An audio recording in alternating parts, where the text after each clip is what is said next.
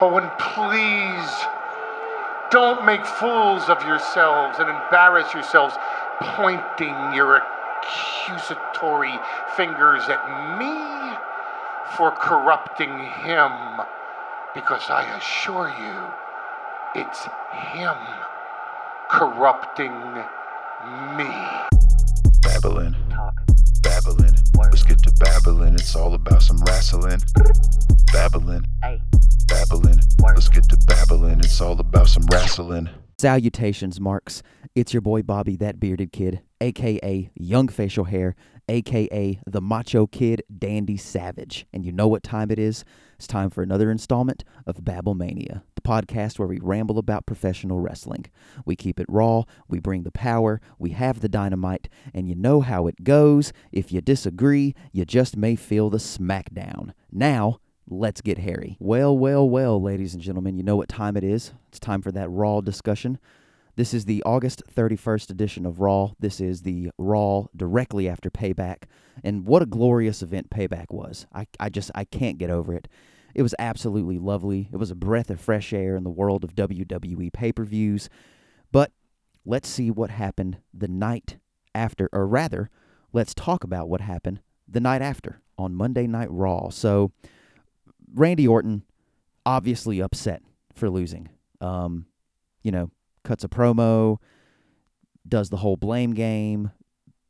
Like, it's obvious. He's upset that he lost to Keith Lee. This was Keith Lee's first big WWE pay-per-view match, and he got beat. And, Randy is upset about that. It's great heel work. And then, Keith comes out with the logic, which is good face work. So, I don't know.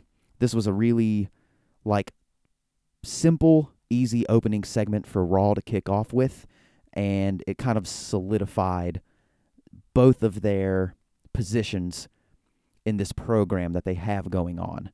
It makes sense. Randy is upset, making excuses. You have Keith Lee saying, I beat you, so technically I should get a shot at Drew McIntyre's WWE Championship. Just really, really good stuff. And I got to be honest, I absolutely loved the singles matches that took place to lead to a triple threat match that would determine the number one contender.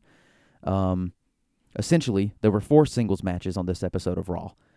Each winner of those matches, or 3 of them, there were 3 singles matches on this episode of Raw, and each winner would advance to a triple threat, which would happen at the end of the show, and the winner of that triple threat match would become number one contender for Drew McIntyre's WWE Championship at Clash of Champions. Keith Lee didn't really get to finish his speech because he was attacked by Dolph Ziggler, and then that was the first match, Keith Lee versus Dolph Ziggler. So, every single time Dolph Ziggler's in the ring, I'm reminded of how good he is. He's just a freaking selling maniac. And to be quite honest, his match with Keith Lee was very, very good, mainly because he's an unbelievable seller. He made Keith Lee look like $1 million, and when Keith got that win, it felt really, really good. Now, the one thing about this whole scenario is how deep is Randy going to go to get his shot at Drew McIntyre's title again?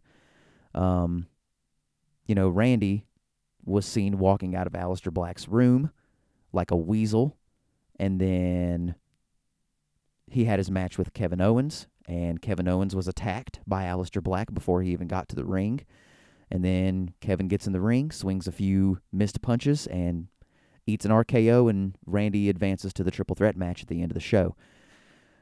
I hate to see Kevin Owens treated that way, but heel Aleister Black has to go somewhere.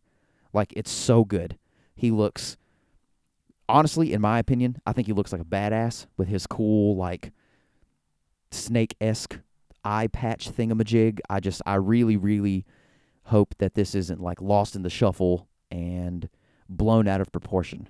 I want this to work for Aleister Black because he's deserved so much more since he came from NXT to the main roster. So we'll just have to see where it goes. The next thing that I want to talk about is the Apollo Hurt Business situation. It's really weird. if you listen to my episode about Payback, you know that the only thing that I didn't really like about the pay-per-view was Bobby Lashley beating Apollo Crews. I knew that it was going to happen at some point, but I didn't think that it was going to happen so soon. And in my opinion, it made Apollo look weak. And then they kind of furthered that this week with Apollo being announced that he was going to be on Underground in a match with Shelton Benjamin. As far as his homies go, Cedric Alexander got a win, which is really cool. But this whole thing honestly just feels a little lost, and I feel like they're just throwing them where they have just a bit of television time. I don't know, but we'll come back to this here in a moment. Pretty big thing that happened, I guess, if you care about the Iconics. There was a tag team match, and the Iconics were going up against the Riot Squad, Liv Morgan and Ruby Riott, and the losers of said match had to dismember. They had to split up. And Liv Morgan and Ruby Riott got the win, thank God. Two people that I think deserve a lot more as far as their showing goes. But, what does this really mean for the Iconics?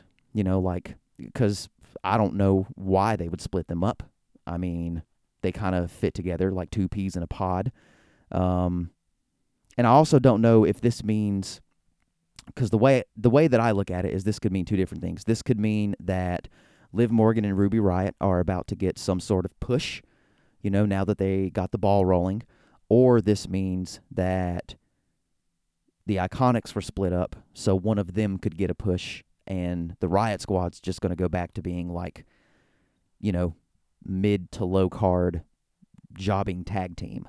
So I'm not really sure about that, but once again, we'll come back to this here in a little while. Further things happened later on in the show.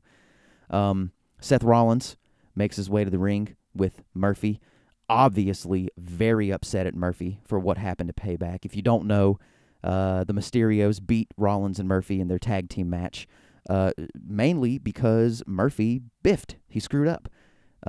Seth Rollins was going to deliver a buckle bomb to Rey Mysterio into the corner where Murphy was standing, and Murphy was to kick Rey Mysterio in the back of the head. Well, Rey Mysterio reversed it into a Hurricane Rana, and Murphy ended up kicking Seth Rollins directly in the face, and it caused them to lose the match pretty much.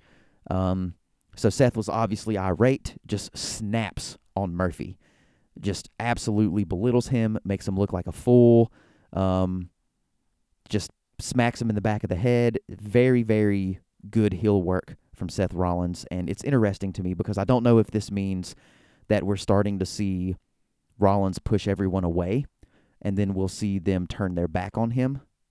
I don't know, but Murphy couldn't catch a break. He was leaving the ring. He got out there, and Dominic literally attacked him from behind, and then went out there and had an incredible match with Seth.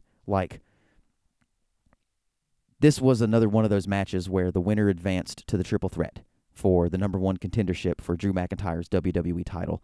And man, there was an emotional segment in the back where Ray was talking about how it was supposed to be him, but he's glad it's his son. And Dom said some really inspirational stuff, and he went out there and attacked Murphy from behind, and then just went down to the ring and just went straight to Rollins, and the match was great.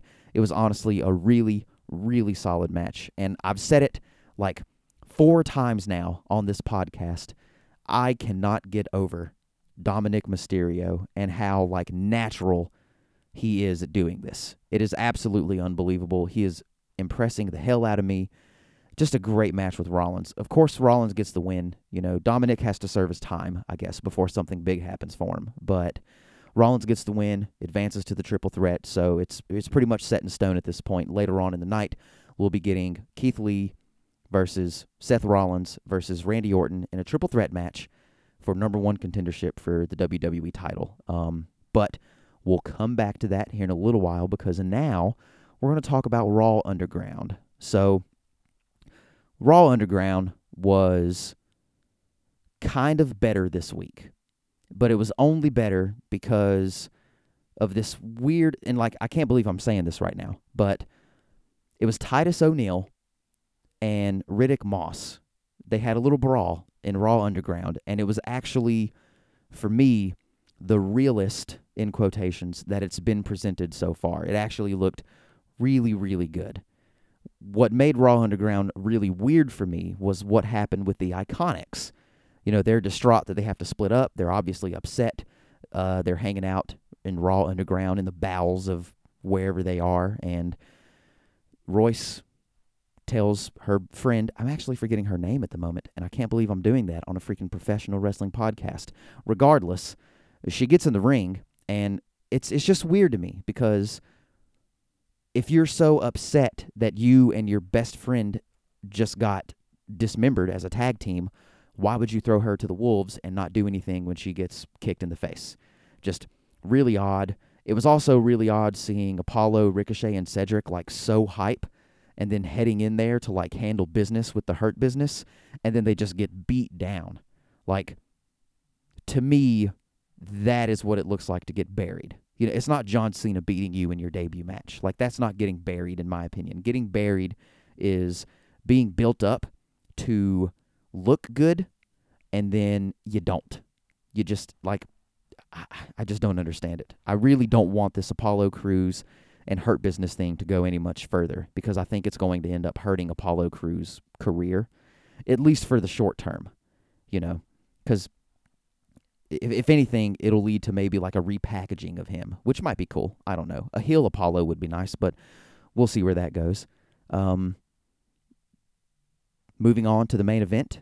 This is a short Raw discussion. It was a very fluid episode of Raw. I mean, I'm not going to lie, but there really wasn't anything too grand. My favorite thing about this episode of Raw was how everything revolved around the triple threat match. Like, this was pretty much just a big, long story about this triple threat match for the number one contendership. And this match with Seth and Keith and Randy was insane. It was very, very good. Keith Lee is money, period. His time will come at some point, and when it happens, it's going to be huge. Hopefully, they'll wait until the world goes back to normal and live crowds are a thing again. Who knows how long that's going to be, but dude, Keith Lee just absolutely incredible. It's one of those situations where, like, Keith Lee had this match won, and you know he won the match, but Randy, being the sly, snaky weasel that he is, pretty much won this match because his brain is big and he's an asshole. So, but I'm telling you, Keith Lee's time is going to come. It's going to be massive. It's going to be huge.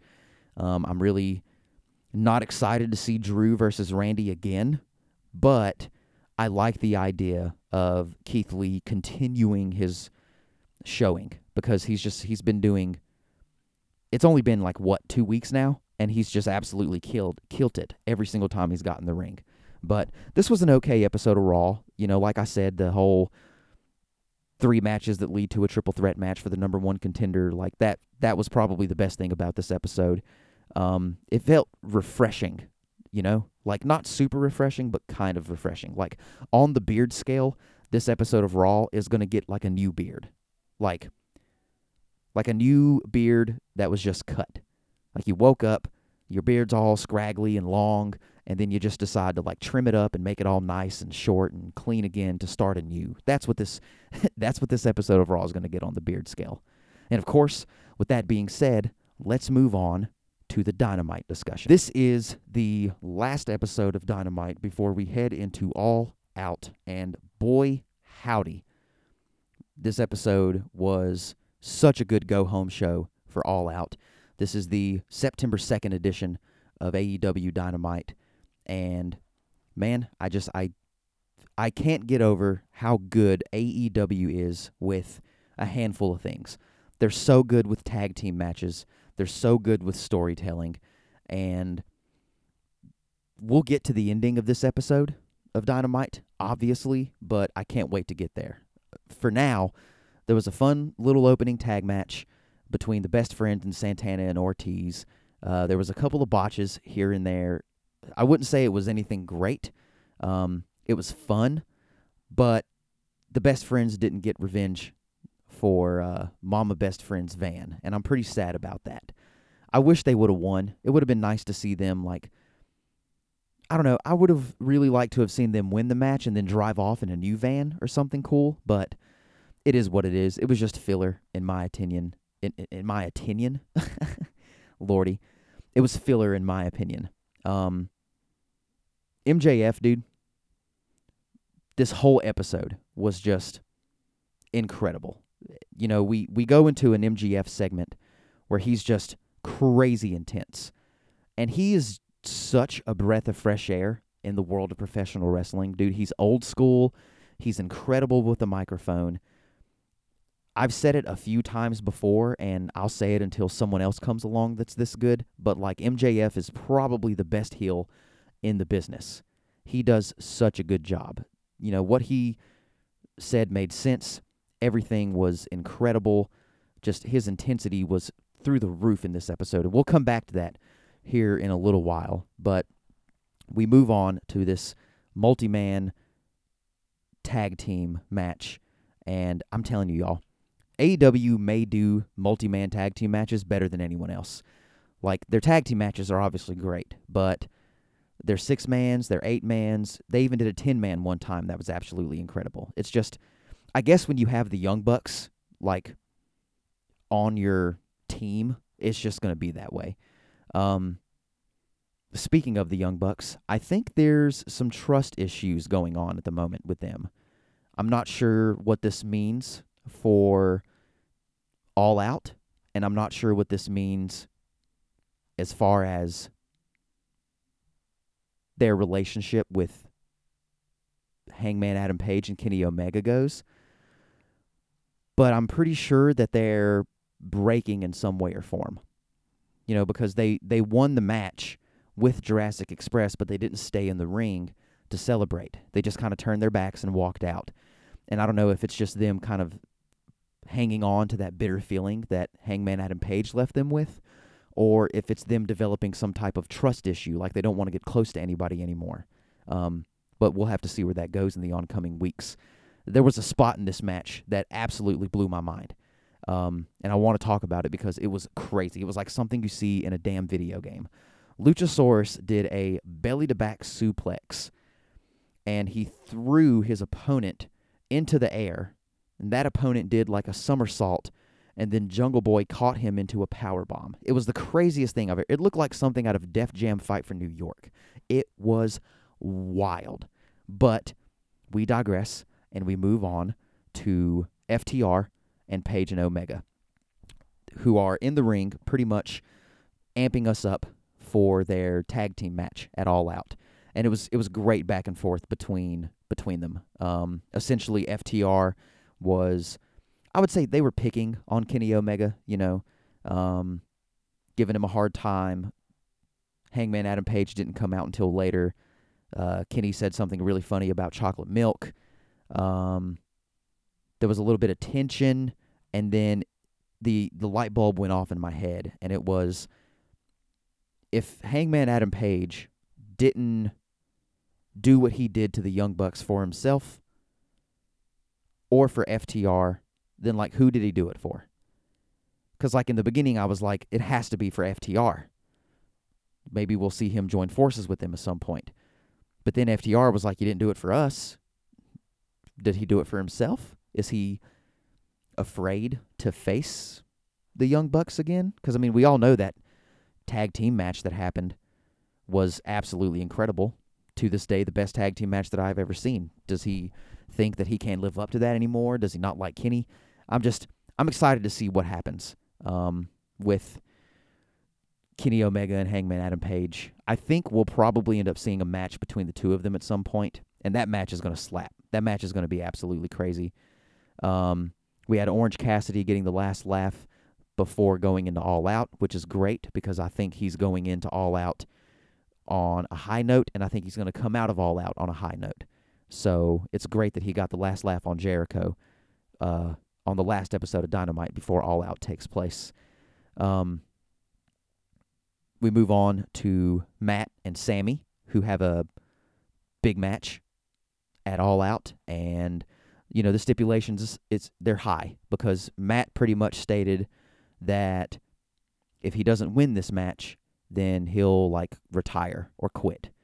I think it's really, really great that these two are going at it, and I can't wait to see what happens at All Out between the two of them. It's a broken rules match, if I'm not mistaken. I think that's super duper cool. But just super high stipulations for a legendary wrestler that is Matt Hardy, and we'll have to wait until All Out to see what happens. Then a crazy brawl broke out. Like, it was wild. There was Taz, Jake the Snake Roberts, and Eddie Kingston all with microphones at the exact same time talking shit to each other, and it was insane. It was like a dream moment. And then just huge fight broke out. Just a big, awesome brawl. It was basically to get us pumped for the Casino Royale at All Out, which is their big battle royal, which is going to determine who the number one contender for the AEW World Championship is. But this was just a really great segment. Taz was talking smack. Jake the Snake was being, the sly, like, wise-speaking old man that he is. And then Eddie Kingston came out and was, like, serving him left and right. It was awesome. And they're all going to be in this, except Jake the Snake Roberts and Taz, obviously. But everybody who was out there is going to be in the Casino Royale. And this huge brawl that broke out was just, like, an appetizer for what we can expect when the Casino Battle Royale happens. The next thing that happened blew my face off. Thunder Rosa had a match.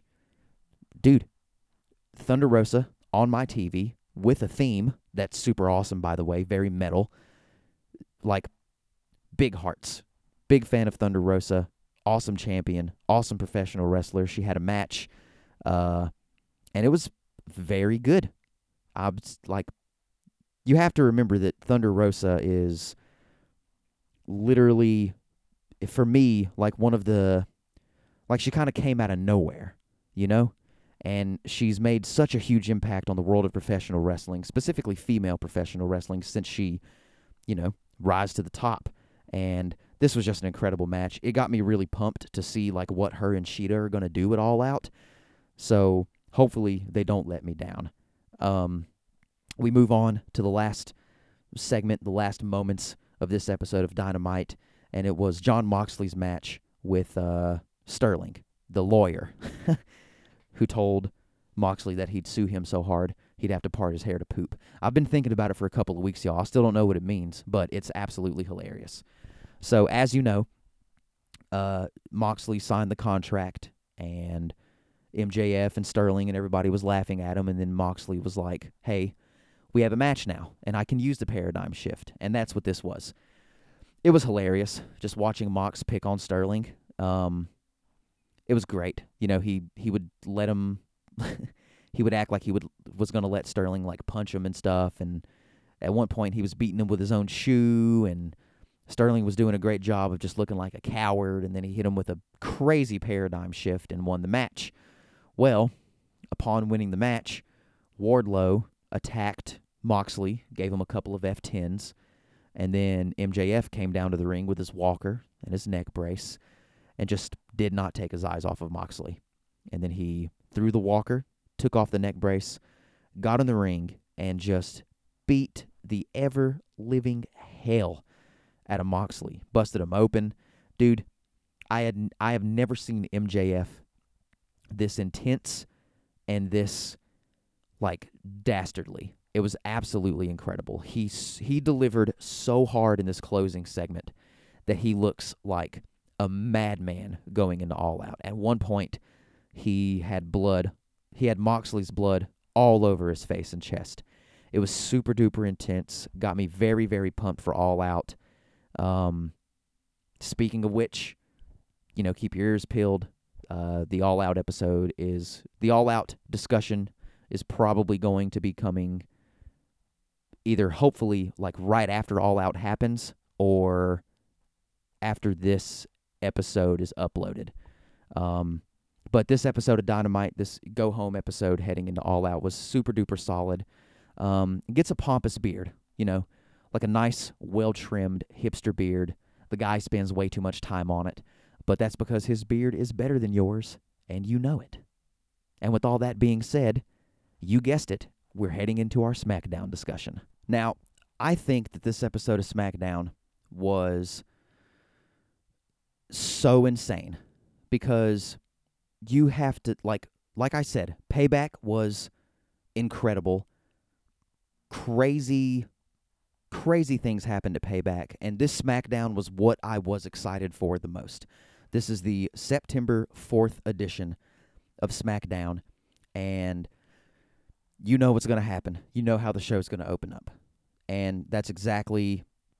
The show opened up exactly how you thought. It opened up with a recap of the triple threat match for the Universal Championship, and then we had Roman Reigns make his way down to the ring in a new shirt that said "Show Up and Win," by the way, and then Paul Heyman.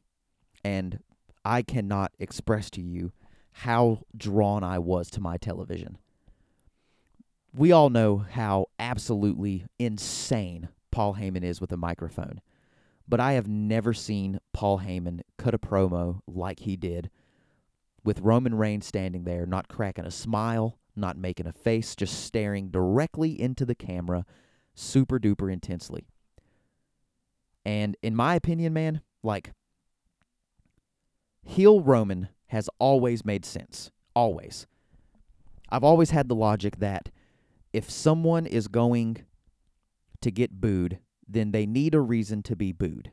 And if someone gets booed, then you might as well turn them heel rather than try to force face. You know, it happened with Kurt Angle. Kurt Angle, it was one of his first match. It might have been it wasn't his first match. At one point in time, Kurt Angle was trying to play face, okay? And the crowd was not liking it at all. So, in the middle of a match, he was told to turn heel. And after that, Kurt Angle's career went to the moon and back. That's what they should have done with Roman a long time ago. What has happened with Roman Reigns in the past 2 weeks should have happened many, many moons ago. But I am glad that they're finally accepting it, and the boos that are dubbed in as Roman Reigns walked down to the ring with his Universal Championship that he just won were very, very telling. Like, it's going to be one of those situations where I don't see Roman Reigns ever saying that he's a bad guy. I don't see him ever saying that the universe turned his back on him or anything like that. But he's definitely a bad guy now, and I honestly don't even know what to think.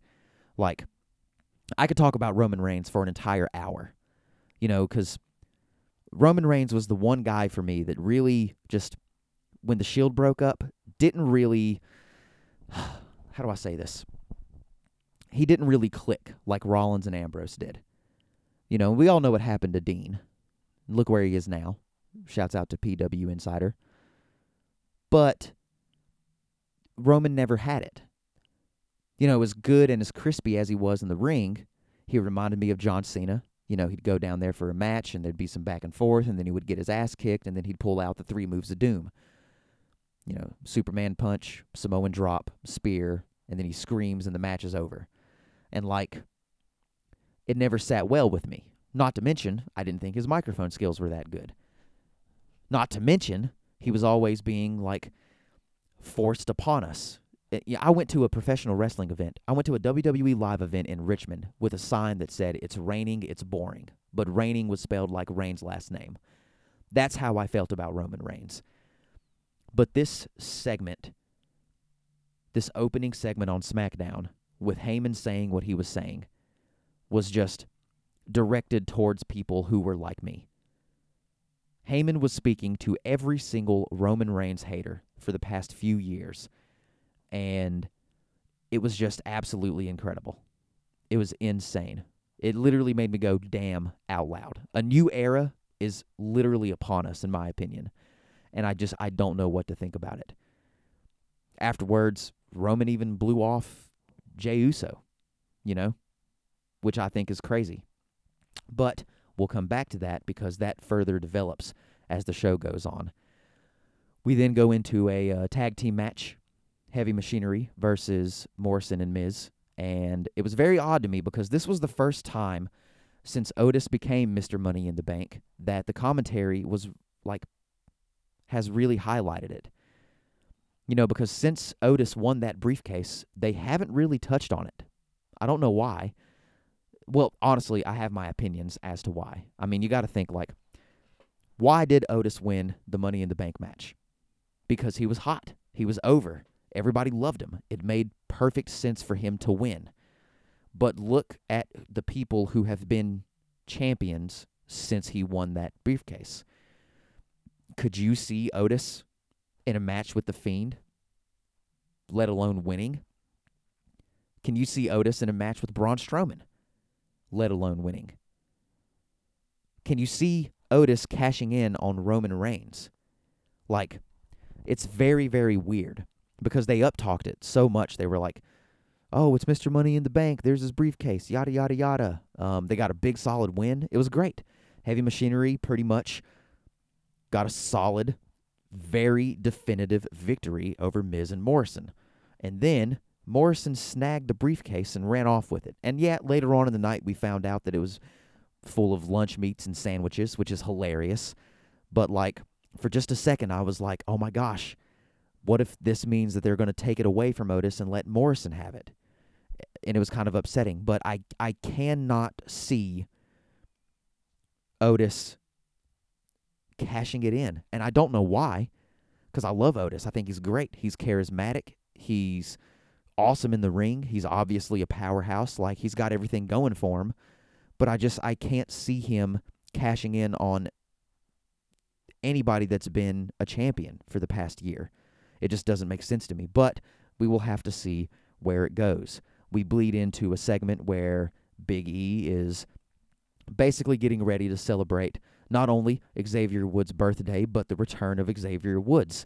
And some dude comes up and he's like, hey, Xavier's here. And Big E's like, hell yeah, let me take my cake to him. Let's go, baby. He walks out the door, beaten by Sheamus out of nowhere. Just thrown against the garage door, bro kicked, and then white noised onto the top of a car, and it looked absolutely brutal. And it's confusing, because I get it. Sheamus is mad that Big E beat him at Payback. But, like, Big E was supposed to be in a Fatal 4-Way match. The main event on this episode of SmackDown was a Fatal 4-Way, and the winner of that match got to face Roman Reigns for his Universal Championship at Clash of Champions. It was Big E, Sheamus, Matt Riddle, and King Corbin. Well, now, Sheamus has pretty much eliminated Big E from that equation, and it makes me wonder why. And, you know, it's a shame because WWE has been so unkind to us for years that when something like this happens, the first thing I jump to is write off. Because this could just be a furthering of Big E and Sheamus's program. But, like, what if it's not? What if they wrote him out of the title picture because they don't think he's ready yet? And it makes me nervous. Hopefully Big E returns with a vengeance and just absolutely decimates Sheamus and his stupid hat. But that's all I'm saying. It better be story furthering rather than him getting written off. Because if that happens, there ain't going to be no positivity. I tell you that right now. Now, one of the crazy things that happened at Payback, in my opinion, maybe like the second craziest thing that happened, was Nia Jax and Shayna Baszler beating the Golden Row Models and taking their titles from them. Well, on this episode of SmackDown, we got a rematch for the Women's Tag Team Championships. It was Sasha Banks and Bayley versus Nia Jax and Shayna Baszler. And dead ass, this match, in my opinion, was better than the match at Payback. This was a really, really good match for those Women's Tag Team Championships. Sasha and Bayley had a really good showing. Shayna and Nia had a really good showing. It went a little bit longer than the match at Payback did. Both teams showed incredible tenacity. I mean, they were fighting. It looked like they were fighting for their lives. Like, you could tell that all Sasha and Bayley wanted to do was get their belts back. And you could tell that Nia Jax and Shayna Baszler did not want them to do that. Nia ends up ending the match with a big double crossbody and just squashes Bayley and Sasha and just gets the pinfall victory. And, you know, Shayna and Nia celebrate, leave the ring. Sasha had some really aggressive leg work done to her in this match. And it all started when she was going for like a Meteora type move, like basically double running knees into the face. And she ended up hitting the ring post instead. Sounded awful, and then from that moment on, she was selling one of her knees. And then her legs just took... One of my favorite things about this match was Shayna Baszler attacking those knees and attacking her legs. Like, because Shayna is kind of booked as this ruthless submission expert who will do anything to get the job done, and her attacking Sasha like that really furthered that. So everything about this whole situation was good. So Bayley and Sasha lose. They're upset. They're emotional. Sasha's hurt. People are coming down to the ring to check on her. Bayley's like, leave her alone. Don't touch her. I'll help her out. I'm her best friend. She rolls Sasha out of the ring, and Sasha's sitting on the apron, and then it happened. Bayley kicks her square in the face. And, like, I've been wanting this to happen for a while, but I had no idea that it was going to happen this soon. I thought that maybe we would get a couple more weeks of them falling out, and then we'd get the big moment where one of them beats the crap out of each other. But I did not see this coming at all. And Bayley just brutally attacked Sasha. It was almost hard to watch. She was being so maniacal and so rude and mean, and it all ended with her wrapping a chair around Sasha's neck and head and jumping onto it feet first from the second rope. It was honestly perfect. Heel Bayley, face Sasha, coming soon. Cannot wait. I think this is going to be huge. Now, we move on to my boy, Sami Zayn, who returned last week. And he's doing, in my opinion, like, such an incredible angle. Like, I love this Intercontinental title thing that they're doing right now. Sami Zayn, as we all know, was the Intercontinental Champion and then was stripped of it. And just, like, out of nowhere. Like, I was stoked that he won it, and then it was like, he's not going to be around. So they took it from him, and they made it vacant, and they had people fight for it. And that really upset me, because I love Sami Zayn, and he's so worthy of a championship. And I think it's BS that they took it from him just because he didn't want to be there because of what's going on in the world. Like, absolutely ridiculous. So I really like the fact that Sami Zayn is saying that he's still the Intercontinental Champion. I love the fact that he's walking around with his own belt. I absolutely love it. Sami's great on the mic. He's great at being like a whimsical butthead. It's awesome. And I really like the idea that this could lead to a triple threat match with him, Jeff Hardy, and AJ Styles, because I think that would totally deliver for the real Intercontinental Championship. And honestly, if that happens, I think Sami would win. Because why not? You know, why not have him reclaim what was never taken? You let Roman Reigns do it. Why not let Sami Zayn do it? Small little tidbit from this episode of SmackDown. There was a vignette for a new female wrestler who's coming. All I saw was some definitely expensive high heels, some, like, fur coat or something being dragged, and just, like, calves and shins just walking. And I don't know if it's someone getting, like, repackaged, or if it's someone coming back, or if it's someone we've never seen before, but it was a vignette for a new female performer, and I'm very interested. I don't know. I don't want to throw any ideas out there, but it could be, I'm thinking that it's either going to be Carmella, like Carmella's going to get repackaged, or, and this is just a big shot in the dark, maybe Eva Marie's going to come back.